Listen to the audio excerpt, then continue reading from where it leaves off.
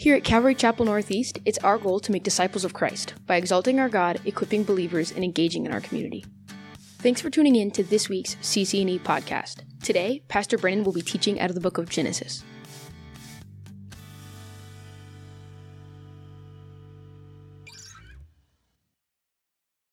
All right, well, let's jump back into his word here. Like he said, we'll pick up in Genesis. I think we got as far as Genesis 47, verse 7. If you would agree with me in prayer once more. Father, Lord, as we look to your word here now, we thank you for it. We magnify your name. We thank you, Lord, for how good you are, for how kind you are, for how you've blessed this fellowship. Lord, we pray that it would continue to be the case. Protect, Lord, this fellowship. Help us to maintain unity here by your Spirit, Lord. And now as we look to your word, may we be encouraged and built up by it. May your Spirit have its way within us here tonight, Lord, we ask in Jesus' name. Amen. So here in verse 7, we're picking back up, and of course we're in the account of Joseph still at this point all the way through the end of the chapter. We're almost there. And we're at the point now where Joseph's family, his entire family, has made their way now to Egypt upon his invitation. Joseph, of course, has been revealed to them. There's been some warm greetings. I don't want to say there's been full reconciliation yet. I believe that comes there at the end of Genesis 50. But there's been a wonderful reunion, certainly for Jacob, as he's now been able to see his son, whom he thought dead and gone, who's actually alive, and not just alive, but ruling in Egypt, essentially serving as the prime minister. And so in a significant place of power that, of course, is due to the Lord and what the Lord has done in order to preserve his people. And so we're about 2 years into the famine now, and so Israel has come, and now they are on the eve of sort of being placed in the land and being given land. And here in verse 7, it says, "Then Joseph brought in his father Jacob and set him before Pharaoh, and Jacob blessed Pharaoh. And Pharaoh said to Jacob, 'How old are you?' And Jacob said to Pharaoh, 'The days of the years of my pilgrimage are 130 years. Few and evil have been the days of the years of my life, and they have not attained to the days of the years of the life of my fathers in the days of their pilgrimage.' So Jacob blessed Pharaoh and went out from before Pharaoh." Now, what's happened here, and I'll go back to last week a little bit, in the events preceding this very moment, there was a little bit of information that was shared with Joseph's family that was of the nature of, hey, look, because of who you are and because of your occupation, you're not really looked at favorably here. Now, Joseph was confident that they were going to be welcomed, that they would have a good experience there in Egypt, especially because of his position there. But because they were shepherds, they were really looked down upon. They were considered essentially the lowest class of people. And it's one of these things that seemingly is kind of shared with them upon their arrival that from our vantage point would be of concern, no doubt, that we would go, well, wait a second, we just moved everything here. We've set our hopes on this. We've packed up, we've moved everything here, and now you're telling us that this could be a difficult circumstance for us. But of course, Joseph looks to them, he says, look, I'm going to take you before Pharaoh. I'm going to intercede for you, as it were, and you, when you go before him, just say this, and everything's going to be okay.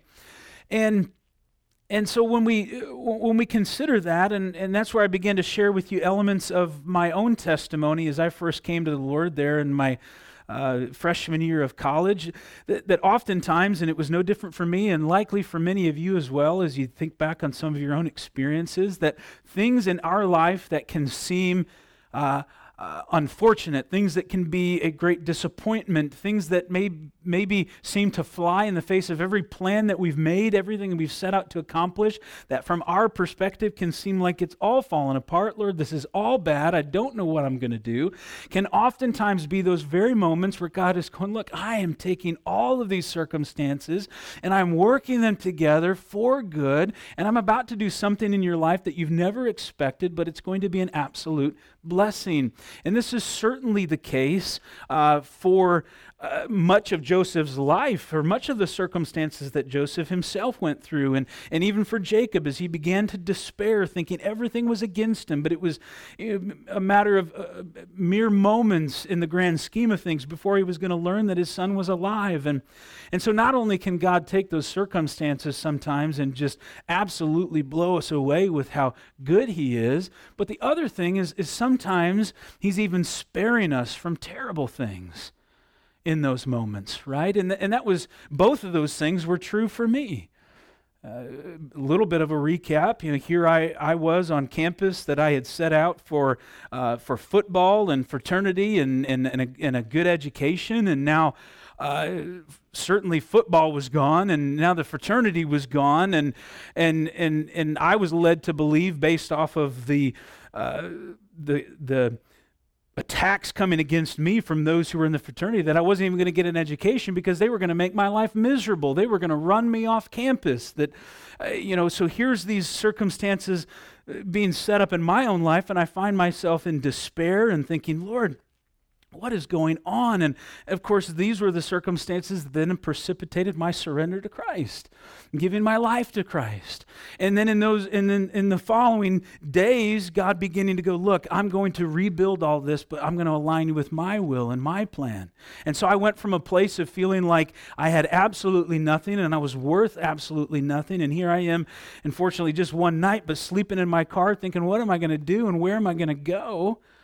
To the next day going, man, God's given me a place to live, and he's surrounded me with good people and Christian brothers, and things are looking up. I mean, he's setting me now on a path. The thing I didn't mention, but I think I did on a Sunday morning a few weeks ago in a different part of the message, but the Lord's doing a similar work in Ashley's life during that same time. She's surrendering her life to Christ, and so it's just evident that God is working in our lives. And then now as we come to this place where here Joseph's brothers go from a place of going, well, wait a second, we feel like we just got duped. We're in a situation now that isn't going to be good for us. But really what God's doing is sparing them from the world. He's setting them apart in the same way that God did that in my life. And then Joseph brings his dad in before Pharaoh, and so now here you get Israel, Jacob, part of the lineage to the Messiah, a grandson, great grandson to the father of the faith, who gets to go before Pharaoh and bless Pharaoh. I mean, the most powerful man in the land. It's a pretty incredible thing here that this patriarch now gets to come in and encourage a pagan leader who's really thought to be a god by his own people. And so you got this old man who, it seems almost like Pharaoh is really thinking that, and Pharaoh's probably fairly well done up. He's got probably makeup on and the whole getup and looking pretty healthy and probably got a nice tan, and here comes 130-year-old Israel walking on in, and he's like, how old are you? Right? And so now Israel comes before him, and he gets the chance to bless this ruler of a land of plenty. And I started to share with you last week in my own life, here are these people who have said, look, if you leave here, you're done, man. You're over. We're going to make your life, and they literally told me, they're going to make your life a living hell. And you are going to be done here in no time, and on and on and on, right? Well, listen, what God begins to do in my life is he gives me a place to live, and he gives me immediate friends, and then I get plugged into some of the Christian groups on campus, Fellowship of Christian Athletes and Campus Crusade for Christ, which at that time it was sort of happening, but not much. And over the following 2 years, I mean, we grew by leaps and bounds, and now all of a sudden there's a ton of guys on campus that are involved in these things, and then as a result of that, well, we're growing, and we're now a campus club that needs more resources. And so what begins to happen? Well, we get the opportunity to go before the student body administration and tell them about what's happening on campus and what God's doing and the resources that we need in order to fund these programs. And then after a while, we recognize, like, man, there should be some better housing. If we've got all these fraternities on campus that are giving themselves to all of these ridiculous all this ridiculousness of the world. Well, why can't there be a house for Christians? Why can't there be a house for a group of guys who are like, man, we want a nice place to live? And so all of a sudden we're going before the president of the college and the dean of student housing, and we're sharing the gospel, and we're talking about what God's doing on campus. And then before too long, I got guys from the fraternity, the very guys who looked at me and said, you're a loser. I can't believe you're doing this. We're going to make your life terrible, so on and so forth. They're coming to me almost like Nicodemus in the cover of night and saying, hey, man, I'm really struggling. Well, no kidding.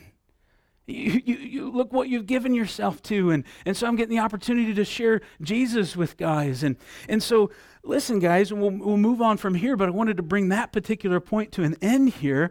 That consistently throughout Joseph's life, what he sees, or what we see rather, as just, man, this is a terrible circumstance. God says, no. Just wait, just be patient, trust me in what I'm doing. And so no different than what I just shared with you a moment ago. We're sitting here going, well, Lord, we thought we had a building, but maybe we don't have a building, and now we got an offer, but it's really the bad time for the offer, and what are we going to do? And I do really want to make a decision that's in line with his will, but I can tell you this much, that as an elder team, though there was a lot of discussion and seeking to exercise wisdom, we all are in agreement that God, you know, and you're going to do something awesome. We know that. We don't need to despair, no differently than none of you need to despair, even in your personal circumstances in your life. If we are surrendered to the Lord, if we love the Lord, well, Romans 8:28 through 30 is a promise. To those who love Jesus, he's working all things together. We literally, I firmly believe this, can sit back sometimes and just go, man, Lord, I'm just going to chill. Because you have got this. You are in control. There is nothing I need do. Scripture tells us to cease striving. Rest. Trust me. Maybe before too long, you'll be standing before a pagan king telling him all about me. And here's the other thing as we move forward from this verse. As Pharaoh, as he's sitting there, we read that Jacob blesses Pharaoh. He blesses him. This is a pagan king, an unbeliever. And this is a principle I think we need to see here, that once again, this ties into this past Sunday. Oftentimes, we demonize and condemn the lost instead of truly seeing the effect that Satan has had on them. Instead of seeing the evil that has led them astray. Instead of seeing them as an individual made in the image of God, deserving of blessing. And I think here what we see with Jacob, and this was his father had done something similar, his grandfather had done something similar, that it's okay for us to encourage and to love on and bless and build up and even celebrate things that are going on in an unbeliever's life. So Jacob, he blesses him, and then he recognizes in this conversation that life's been a challenge. I think to some degree here Jacob is saying, look, the days of the years of my life, they have not attained to the days of the years of the life of my fathers. He says, few and evil have been my days. I think to some degree here Jacob is saying, look, there's been some challenges in life. And maybe to some degree he's saying that they haven't yet measured up to my forefathers. But I think in some respects also Jacob here is saying, especially at this point in his life, now that he's seen what God is doing, that maybe to some degree he's also saying, and life isn't done yet. And my God's not done yet. It hasn't yet measured up to that of my fathers, but man, God's really showing off these days. Showing himself faithful in my life.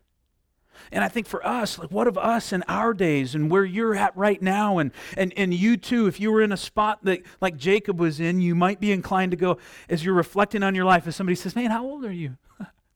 Tell me about life. And you might say, life's had its moments. It's been a tough year, right? Anybody feel that way? It's been a tough year.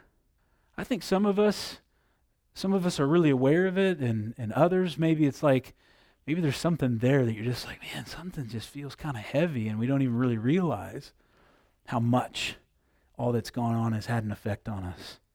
I think we can relate. We can say, man, there's been some ups and downs. But to also say, but I'm still here. God's not done. He's woken me up today. He's given me breath in my lungs. He's clearly not done yet. I think that, I know for believers, we with greater confidence than anybody else can say, man, the best days are ahead. The best days are ahead. And so Joseph then, verse 11, situated his father and his brothers, and he gave them a possession in the land of Egypt and the best of the land. And so here they are thinking, wait, we're going to be looked down on. Oh, this is going to be difficult. And Joseph says, no, I got you. I got you covered. I'm going to take care of it. And so he puts them in the best of the land, in the land of Ramses, as Pharaoh had commanded. And this is Pharaoh that says, yeah, go. In part because he says, he's got to look at Joseph and say, I love this guy, whatever Joseph wants. Because Pharaoh knows he's taken care of business. He's done such a good job. And so Joseph provided his father, his brothers, and all his father's household with bread according to the number in their families. And so Joseph, being a type of Christ, endures great suffering, forgives, shows mercy, and then he shows incredible grace in his abundant provision for us. I mean, think of this pattern here. Joseph sold off into slavery, thrown into prison, forgotten about. I mean, he's had some things that have happened to him. And now he's navigating this time of famine, and here his brothers come, and he had every right to go, oh no, you guys just go away, right? Or even worse, I'm going to throw these guys in prison. Even worse, I'm going to take their life. I don't know that anybody really would have questioned him. But no, he forgives. He sees God's hand on it. And he doesn't just say, hey, it's okay, I forgive you guys. God meant it for good. No, he says, I'm going to give you the best. Guys, do you know that that's God towards us? That this isn't just a story in Genesis about Joseph. No, this is an account and a real account here that gives us a picture of God's love towards us. That we don't deserve it, but he shows us mercy, he forgives, and he doesn't just stop there. He says, I'm going to set you in the best of the land. I'm going to give you everything you need. When we finish up Genesis, we're going to make our way into Revelation. We're going to bring elements of 1st and 2nd Thessalonians, Ezekiel, Daniel into that. But we're going to see things like the millennial reign, and we're going to consider the new heaven and the new earth, and all that God is going to do for us to care for us and to provide for us. But here's the other amazing thing that sometimes we forget is that he has said, even in between, I've given you all things that pertain to life and godliness. I am going to sustain you. I am going to care for you. I am going to be with you. He goes before us. And so here, Joseph, just what a picture of Jesus. And so then, verse 13, there was no bread in all the land. So now the famine is going to continue here, for the famine was very severe. There's 5 years of it left, so that the land of Egypt and the land of Canaan languished because of the famine. And Joseph gathered up all the money that was found in the land of Egypt and in the land of Canaan for the grain which they bought. And Joseph brought the money into Pharaoh's house. So when the money failed in the land of Egypt and in the land of Canaan, all the Egyptians came to Joseph and said, give us bread, for why should we die in your presence? For the money has failed. Now, this wouldn't be the last time we know in history that money would fail during a time of famine. This is something that's happened many times throughout history. Even in the United States, we've got pictures of times during the Great Depression when money wasn't worth a whole lot, but bread certainly was, right? And guys, money's going to fail again. And even right now, I mean, Google financial crisis and see what you find. They're talking about even by the end of the year that there could be a major debt crisis in our country. Guys, that should not create fear. I realize it has the tendency to oftentimes for us, but it shouldn't create fear because what we're called to do is look back and consistently God has shown himself faithful. We trust in him. Doesn't mean that there aren't difficult times. Doesn't mean there aren't hard times. But God is faithful. He'll carry us through. And so that's what's happening here. They're going through a difficult time, and the money has failed. There's really, some people have some money, but and they've even started, some have run out of money, but it's a commodity that has little value at this particular point in time. And so what's going to then continue here, we'll read through a number of verses here that we'll just see an account of the progression here of the famine. In verse 16, then Joseph said, "Give your livestock, and I will give you bread for your livestock." So now we're starting to see, okay, what things do have value. Well, the livestock still has value, and so they begin to trade that if the money is gone. Verse 17, so they brought their livestock to Joseph, and Joseph gave them bread in exchange for the horses, the flocks, the cattle, the herds, and for the donkeys. Thus he fed them with bread in exchange for all their livestock that year. Verse 18, when that year had ended, they came to him the next year and said to him, "We will not hide from my lord that our money is gone. My lord also has our herds of livestock. There is nothing left in the sight of my lord but our bodies and our lands.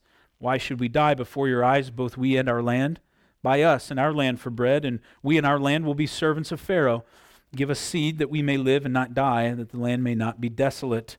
And so things certainly are getting worse to the point now where they're saying we'll enter into servitude, but better that than to die. And so Joseph bought all the land of Egypt for Pharaoh. For every man of the Egyptians sold his field because the famine was severe upon them. So the land became Pharaoh's. And as for the people, he moved them into the cities from one end of the borders of Egypt to the other end. Only the land of the priests he did not buy, for the priests had rations allotted to them by Pharaoh. And they ate their rations which Pharaoh gave them, therefore they did not sell their lands. And so now all land is under the control of Pharaoh. They've moved them inward into the city. And Joseph said to the people, verse 23, "Indeed, I have bought you and your land this day for Pharaoh. Look, here is seed for you, and you shall sow the land. And it shall come to pass in the harvest that you shall give 1/5 to Pharaoh. 4/5 shall be your own, as seed for the field and for your food, for those of your households, and as food for your little ones."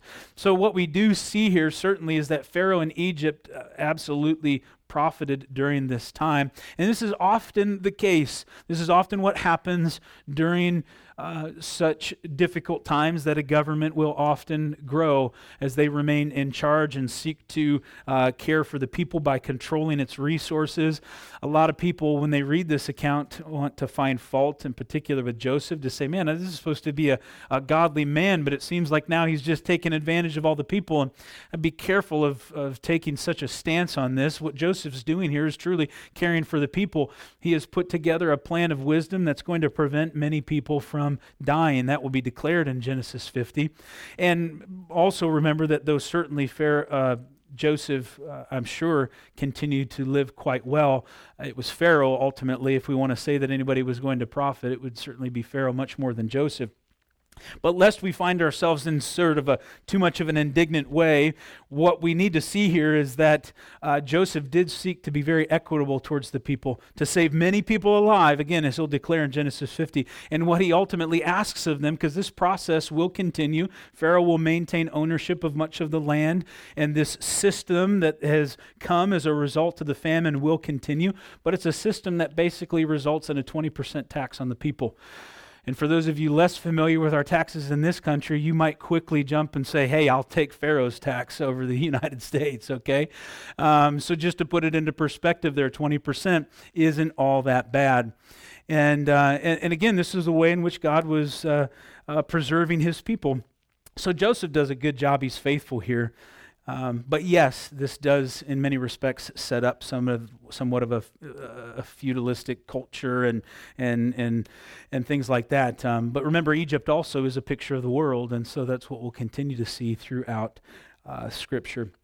And so they said, verse 25, "You have saved our lives. Let us find favor in the sight of my Lord." So we see here that the people recognize we're alive because of this, and we will be Pharaoh's servants. And Joseph made it a law over the land of Egypt to this day that Pharaoh should have 1/5, except for the land of the priests only, which did not become Pharaoh's. And so again, to this day, at least then to the time of Moses. And the priests were exempt. These were pagan priests. And so Egypt, what we see here, did have, and we know this, it had its religion, its religious system and its religious leaders, and as many nations to this day. There was a bit of an exemption of sorts for those who served in that capacity. But interesting, for the priestly line of Israel, there would be no property. So while in some cases it was property that they had that was kind of exempt, even in our culture today, a tax-exempt system, for Israel, there would be no property that they were given. And we'll consider that a little bit later. In verse 27, so Israel dwelt in the land of Egypt, in the country of Goshen, and they had possessions there and grew and multiplied exceedingly. Remember, they came in as 70, and they'll leave as 2 million, right? So there's a little bit of growth happening here, as it says they multiplied exceedingly, which gives itself over, and this is made pretty clear there at the beginning of Exodus, that the later pharaohs found it a little concerning. Hey, I've heard a little bit about these people, that they were pretty good when they came in. I don't know, some guy named Joseph, but man, they're a formidable foe now, and I'm a little concerned about these people, and that's, of course, what begins to move them into a place of servitude and slavery, is fear. And so Jacob lived in the land of Egypt 17 years. So the length of Jacob's life was 147 years. In verse 29, when the time drew near that Israel must die, he called his son Joseph and said to him, now if I have found favor in your sight, please put your hand under my thigh and deal kindly and truly with me. Please do not bury me in Egypt, but let me lie with my fathers. You shall carry me out of Egypt and bury me in their burial place. And he said, I will do as you have said. And then he said, swear to me. And he swore to him. So Israel bowed himself on the head of the bed. It's come to a place, Scripture tells us, Israel says it's time to die. It's an interesting way of writing, but no doubt this was a moment where he just realizes, man, I'm close. My body's failing me, and so he says we need to deal with some business here, and we have this unique symbolic act that happens as he says, "Come, and put your hand under my thigh." Most of you have probably not been asked to enter into such an agreement in this way. Now, this oath that's taken here, it's debated. If you go back to sort of rabbinic tradition, what you would find is that a thigh is actually what they would say is a euphemism for the loins. Whether or not there was an actual act there, or whether it was just to simply speak to the fact. Remember, Israel was a people of circumcision, and so this was something that was intended to tie to. There was a promise, a covenant that was made that from Abraham would be many nations, a genealogy that would be a blessing to all nations. And so the loins, progeny, circumcision, all of that was geared towards this sealing of a covenant. That's what it would ultimately go back to. And others say, no, this was truly placing the hand under the thigh, which would inevitably bring somebody, if you were about to make an agreement and now you're sort of hunched over in some sort of way while somebody's sitting on your hand, you would probably feel like, I'm kind of inferior at this moment. Like you are in a position of power over me in this moment. And so others believe that it's kind of along those lines, that it was intended to say, look, you're going to make an agreement with me in this way. And so they make this oath, and in either case, however you interpret that, what Jacob knew here was that Egypt was not his home. Egypt wasn't his home. He knew that he belonged in the promised land, that though he had found refuge in Egypt, though he'd spent 17 years there, for him, he knew the promise is not here. And in our case, too, we must recognize here that Egypt, or Egypt being a picture of the world's not our home. There needs to be a willingness for us to understand, man, this isn't it. This isn't my final resting place. And even when we lay somebody to rest, as you go throughout the city, you of course can come across cemeteries, and we know, and those of you here, you've laid to rest loved ones. This isn't their final resting place. Right? There will be a resurrection. That those who have gone before us, Paul says, will rise again. They'll go first. This isn't it. This isn't our home. And Jacob knows that. As we make our way then into chapter 48, verse 1, it says, "And it came to pass after these things that Joseph was told, 'Indeed, your father is sick.' And he took with him his 2 sons, Manasseh and Ephraim. And Jacob was told, 'Look, your son Joseph is coming to you.' And Israel strengthened himself and sat up on the bed." Here, the time is coming. Joseph is informed, look, your dad's passing is soon. And he comes to him and he brings his 2 boys with him. And it's an interesting thing here that as Jacob is told, look, your son Joseph is coming to you, it's as if here the language suggests to us that Israel was strengthened, that he drew some energy from this. He sat himself up. He was excited to see his son.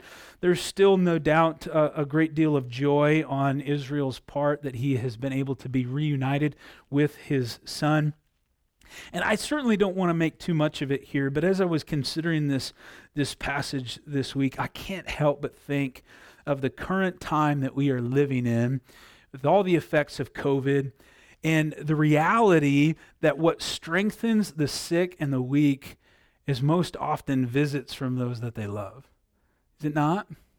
And to think of how many in this time have been deprived of that. And again, that's not, I don't say that even, it's not to make a statement about anything, but just to realize and to recognize that this has been the case throughout history. People are strengthened by being together. They're strengthened by having those who love them near them. And I do think that's to be considered. And I know that in the time we're living, it's often been done with the greatest of intentions, but I wonder how many have been lost simply because they just didn't have that will that comes from saying, man, the energy that comes, the life that comes from being a part of fellowship, from being with other people. And truly, I mentioned this past Sunday, and I'll say it here again, the importance of fellowship. And I don't know if it's too much of a stretch to say based off this verse, but I don't think it is. The importance of fellowship cannot be overstated. The importance of the church gathering, the effect that it has. And listen, I realize there's people who are watching online, maybe even right now, and some who are based off of schedule or based off of illness or whatever. And I'm not seeking to even make a statement about that. And there are others who have chosen to, on a more longer term, say, I need to remain out for various reasons. And I think, again, we'll deal with this as we get into Romans 14. We've got to, as a church, recapture a certain element of appreciation for personal conscience, for believers to be able to seek the Lord and act on their convictions, and to not make their convictions the convictions of others and vice versa, but for us to just go, hey, look, we don't need to be divided over this or that. Let's love Jesus and let's follow him. And so I say all that as a caveat to go, look, I'm not trying to put anybody in a particular bucket, but I will say, as time progresses, I find myself more and more and more and more passionate about, like, we will gather. We will gather. We will not stop gathering. And maybe that's the Lord doing a necessary work in anticipation of what may come in our country. I don't know. But man, I feel like that's just being solidified more and more in my heart. And nothing is going to stop us from doing that. It's so important. And so Jacob, he comes to his father, and how grateful he must be for these 17 years. And so Joseph rather comes to Jacob, and Jacob says to Joseph, God Almighty appeared to me at Luz in the land of Canaan and blessed me and said to me, behold, I will make you fruitful and multiply you, and I will make of you a multitude of people and give this land to your descendants after you as an everlasting possession. And now your 2 sons, Ephraim and Manasseh, who were born to you in the land of Egypt before I came to you in Egypt, are mine. As Reuben and Simeon, they shall be mine. Your offspring, whom you begot after them, shall be yours. They will be called by the name of their brothers in their inheritance. But as for me, when I came from Paddan, Rachel died beside me in the land of Canaan on the way, when there was but a little distance to go to Ephrath. And I buried her there on the way to Ephrath, that is Bethlehem. What Jacob is saying to Joseph here is he's saying, look, your 2 boys, I'm considering them part of my direct lineage. He's saying those that will, the offspring from them will kind of continue from there, but I'm claiming these two. And this isn't a bad thing. This isn't him saying, they're not yours or mine. It's just him saying, man, I'm so blessed. I'm going to include them in my inheritance. And so really what we see then, if you're familiar with the 12 tribes of Israel, and if you've ever found yourself a little confused, like, wait a second, if I add up all the brothers that Joseph has, but then I see that there's a Manasseh and Ephraim, those are Joseph's kids, and that's 14 tribes. Like, wait a second, what about the 12 tribes of Israel? Well, this is where this is happening. This is where this begins. And so, yes, if you include Manasseh and Ephraim, there would be 14 tribes. But really, Manasseh and Ephraim kind of take the place of Joseph. You're not going to see a tribe of Joseph referenced very often. You'll see it sometimes, and you'll certainly see it when we talk through Revelation. But most often you see Manasseh and Ephraim take the place of Joseph in terms of a tribe. And then the other one to bring us into 12 would be what I alluded to earlier, and that's Levi. The tribe of Levi is, yes, a tribe, but not landowners. And so being the priestly tribe, they didn't have possession in the land. And so Ephraim and Manasseh kind of take the place there of Joseph as a representative, and more practically in terms of land from Levi. And so that's, if you ever, again, when you're kind of looking through those things, you find yourself a little confused, that's where that comes in. And so Israel saw Joseph's sons and said, "Who are these?" And Joseph said to his father, "They are my sons, whom God has given me in this place." And he says, "Please bring them to me, and I will bless them." Now the eyes of Israel were dim with age. Maybe that's why he didn't know who these boys were, right? So that he could not see. Then Joseph brought them near him, and he kissed them and embraced them. And Israel said to Joseph, "I had not thought to see your face, but in fact God has also shown me your offspring." What a blessing for Jacob here. He's saying, I didn't even think I was ever going to see you again. I thought you were dead and gone. But now not only have I seen you, but I've seen your sons.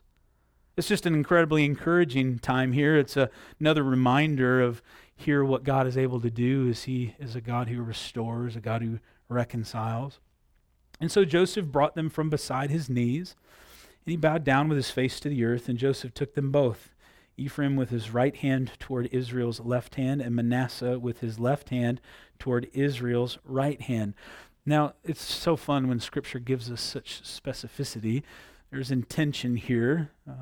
What Joseph is doing is making sure, whether it's just because this is the way that it was generally done, or maybe because, hey, there's some experience with this, but Dad, I want to make sure you know who the oldest is and who the birthright really belongs to. And so he makes sure that Manasseh is there at Jacob's right hand. And then, of course, the younger to his left hand. So Israel stretched out his right hand and laid it on Ephraim's head. Well, wait a second. What's happening here is he's going like this. Joseph has it all set up for him to be able to just bless the boys just like this, and Jacob swaps it. And so Israel stretched out his right hand and laid it on Ephraim's head, who was the younger, and his left hand on Manasseh's head, and guiding his hands knowingly, for Manasseh was the firstborn. So again, Joseph's lining his boys up, maybe thinking, Dad, there were some issues with this before. I want to make sure we get it right here. And he blesses Joseph and said, "God, before whom my fathers Abraham and Isaac walked, the God who has fed me all my life long to this day." Verse 16, the angel, notice it's a capitalized angel, who has redeemed me from all evil, bless the lads. No doubt referring back to the wrestling, the angel of the Lord. Let my name be named upon them in the name of my fathers, Abraham and Isaac, and let them grow into a multitude in the midst of the earth. Now Joseph saw that his father laid his right hand on the head of Ephraim, and it displeased him. So he took hold of his father's hand to remove it from Ephraim's head to Manasseh's head. And Joseph said to his father, "Not so, my father, for this one is the firstborn. Put your right hand on his head." But his father refused and said, "I know, my son, I know. He also shall become a people, and he also shall be great. But truly his younger brother shall be greater than he, and his descendants shall become a multitude of nations." Now, I don't know all the reasons why. Clearly Jacob did. Clearly Jacob had an understanding. And this would be the case. And what we see here through the remainder of this account, as Jacob does begin to bless each of the boys, he speaks prophetically over them. And that prophecy is fulfilled in every one of the cases. So Jacob clearly was speaking from God here. And so he says, look, I get it, son, but this is the way that it's going to be. Ephraim is going to prosper. And he would. I mean, as far as the 10 tribes of the northern kingdom, Ephraim would be the most prominent of them all. In fact, oftentimes the northern kingdom would even be referred to as Ephraim. And so certainly he would be a tribe that would be blessed. And so he blessed them that day, saying, by you Israel will bless, saying, may God make you as Ephraim and as Manasseh. And thus he set Ephraim before Manasseh. And here's the thing, guys. I mean, Isaiah 55, 8 and 9 really, I mean, it's the passage that tells us that God's ways are what? They're not our ways. They're not our ways. I mean, for Joseph here, he's saying, look, Dad, this is the way it goes. But he says, no. This isn't the way that it's going to be. And this is a principle that I think applies in so many areas of life that we can certainly look at, and oftentimes it's in hindsight, and sometimes even as we're exercising wisdom that we believe the Lord has confirmed in our lives, that it just doesn't always make sense. It's not always the way that the world would do it. In fact, oftentimes it's not. And think of even, I mean, Cain and Abel. Which one was blessed? Abel, the younger. Ishmael and Isaac. Which one was blessed? Isaac. Esau and Jacob. Jacob. Reuben and Joseph. We'll see this shortly. Reuben, he's the firstborn. Joseph's the one that's blessed. It says Joseph's a fruitful bough. Aaron and Moses. Which one? Moses. I mean, it's just the way that God does it. He doesn't always do it the way that we think he's going to do it. I think there's a pattern of that here by now. And so even, I don't mean to, it's just maybe the topic of the evening for me, but again, as I go back to even considerations around the building and the sale of the building. Look, I don't think we're at a point where, if any of you are concerned, where we're just going to tomorrow go, boom, just sell it. We got a tent. We've said it a few times, but I really don't want to employ such a strategy. But I would go back to saying, look, yes, we can exercise wisdom, but far too often Christians exercise wisdom based off of what they've learned in the world.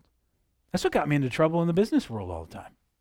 Now, a lot of times it worked out really well because I would exercise faith. I would say, we're just going to do this because I think this is the way we go. And it would work out and God would bless it.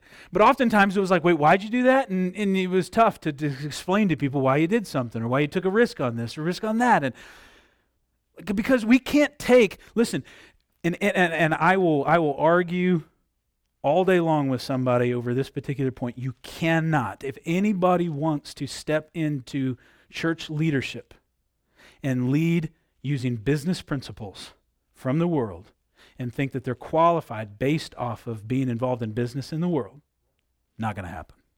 It's not going to happen. And I think, and I would even go so far as to say, God will put you in a situation where that just blows up in your face. And because I've learned it, because I've tried it, because I've been confident in myself before, because, I have this experience or this experience, and so we're just going to treat the church this way. No. That's not how we do it. And so I'm not saying, guys, we just got to throw anything that we've learned out the window, but I think we just need to be careful.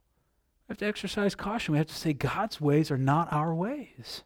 He calls us to do different things, radical things.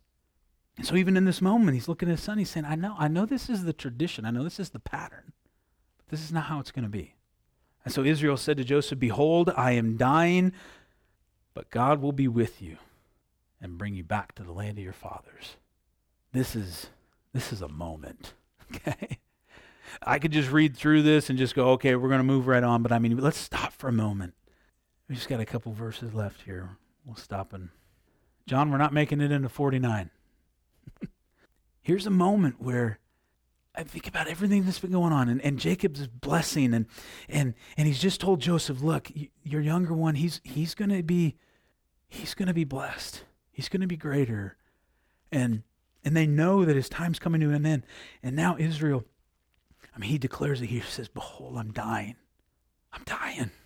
I'm about to go. And the emotion that's got to be entering in for Joseph and for all of his brothers and for his brothers too. We know that fear and paranoia are going to start to pick up again for them because they're thinking, man, it's just because Dad's around that he hasn't taken us out yet. And so it's got to be a difficult thing for them right now. And he's about to bless. We'll get there. We'll get there in a couple weeks. But as he goes and he begins to bless each of his sons, he's going to bring back too some of the consequences of their sin. I mean, this is just a really heavy moment all around. But Israel looks to his son Joseph and he says, listen, I'm dying, son. And this is the stuff we see in movies. These are those moments in movies, right? But he says with confidence, but God's going to be with you. And he's going to bring you back to the land. I love the directness here. I love the simplicity of this. Like, we're not going to beat around the bush. He said, I'm dying. But then the confidence in this statement, confident expectation. And that's going to continue to be the case here. Israel at the end of his life is just, he speaks prophetically. And I can't help but think again of Philippians 1:6. He who began a good work in you will be faithful to complete it. He's going to do the work. He started the work. He's doing the work. He's going to finish the work. There is no reason why a Christian today, none of you today should be sitting here in any sort of despair when we face loss, when we face ambiguity, when we're facing just a variety of difficult circumstances where we should find ourselves going, oh no, what's going to happen? Or how's this going to work out? And I get that that's our tendency, but we don't need to. With the same confidence, we can say, God's going to do it. He's with us. And so he looks at his son, he says, look, God's going to be with you. And for Joseph, no doubt, though he's got to be sad over the fact that he's going to be losing his father, is going to begin to look back on his life once again and say, man, God has been with me. He's been faithful. He's going to finish this work. And the other thing too, and we don't love this, but we know that he is going to bring them back into the land, but it's going to take a while. Somewhere in the ballpark of 440 years. It's going to take a while. Sometimes God takes a little while because when you're dealing in terms of eternity, 440 years, 1,000 years, suddenly isn't that much anymore, is it? But we're so temporal. We're so temporal. And it's difficult for us to wait. But God's at work. He's going to do it. And he goes on to say in verse 22, moreover, I have given you one portion above your brothers, which I took from the hand of the Amorite with my sword and my bow. Now this is an interesting way to end the chapter here because the thing that Jacob is referring to here, we don't have really record of. There's nothing in his life that speaks of a time when he did this, and it doesn't necessarily mean that it didn't then happen, and it's not just being recorded here now based off of what he said, but the implication in the original language suggests that this is actually a future act, that it hasn't happened yet. And so here now, Jacob will continue to speak very much prophetically, but with a great deal of confidence. And so if in fact that is the case, that this is an event yet to happen, then what Jacob is saying to his son here is he's saying, look, I'm dying, but God will be with you. He is going to bring you back into the land. In fact, you're getting this. I don't even have it yet, but you're getting it. It's yours. And if it's not obvious, I can't help but then go, man, as we're praying about land and we're praying about selling a building and we're praying about what the Lord has for us, these are just the things where sometimes you go, man, Lord, what? This is where it does become an element of faith, an element of seeking the Lord, not necessarily doing things the way that the world compels us to do it, but doing it based off of what he has said. If I'm going to do this thing for you, then we trust it. We say, I'm going to walk in obedience to that then. I'm going to trust in that. And so I'd close there this evening and just let's recap for a moment. We don't even, we could go all the way back and see the same pattern, but we'll just go back to when the family arrives there in Egypt. They arrive, no doubt entirely surprised still by what God has done, but they meet a set of circumstances that seem different than what they had planned. But in the midst of that, it becomes clear that what God is doing is sparing them from evil in the world and positioning them to receive blessing. And from there, beginning to give them opportunity to have influence. And not just that, but then give them confidence that I'm going to continue to work in you, through you, on your behalf. I'm going to lead you. I'm not going to leave you. There's no reason for you to worry, no reason for you to be concerned. What I have begun in you, the promise I've made, I will finish it. I will complete it. And as he goes on to bless his sons and bless each tribe, and as he speaks prophetically over them, those tribes, not one of them will be lost. God will carry them through and do exactly what he intended to do in each of them. Let me ask you this. Is there anything in Scripture that suggests to us that God has stopped doing that? That was just for them and not for us? No. So, I don't know where you're at this evening, but I would encourage you to take heart. And no matter what's going on, no matter how the Lord may be leading you right now, as uncomfortable as it may be, as much as it may be, Lord, this wasn't the plan, or Lord, this is hard, or Lord, I'm struggling with this, that we have every reason to say, Lord, you're near, you're working. That is for us to just say, Lord, I love you. I'm surrendered to that. Lord, you work. You do what you have set out to do. You'll finish it, Lord. You're faithful. Amen. Father, we give you thanks, Lord, again for our time in your word here tonight. Lord, you are an awesome God. You work in ways that, Lord, are so far beyond our understanding, so different, Lord, than how we so often see things. And, Lord, I pray that there would be such a work done in each of our lives and each of our hearts, Lord, as we mature in the faith, as we follow after you, as we experience your faithfulness, Lord, that we would be people, too, who continue to see things the way that you see it, Lord, that we would be less inclined as we proceed, Lord, to look at what may in the past, Lord, have seemed crazy, but instead to just with confidence say, that's God. That's what God does. That, Lord, we could experience more and more of those things individually, Lord, and as a body. Lord, we don't know what's going to happen with the building and the future of this fellowship, Lord, where we'll be, how we'll function, other than to say, Lord, you'll be with us, and what you have for us is good and it's perfect. And we want that, Lord. But we want to do all things with wisdom. We want to trust in you, Lord. And so we just ask that you lead us and guide us. But I pray, Lord, also for each of these here tonight, as maybe they're facing individual circumstances, Lord, that are requiring surrender, that are requiring abandon to their own plans, that, Lord, they would trust in you, they would hope in you, they would have the confidence, Lord, to know that you've got this, Lord. Lord, what comfort there is in that.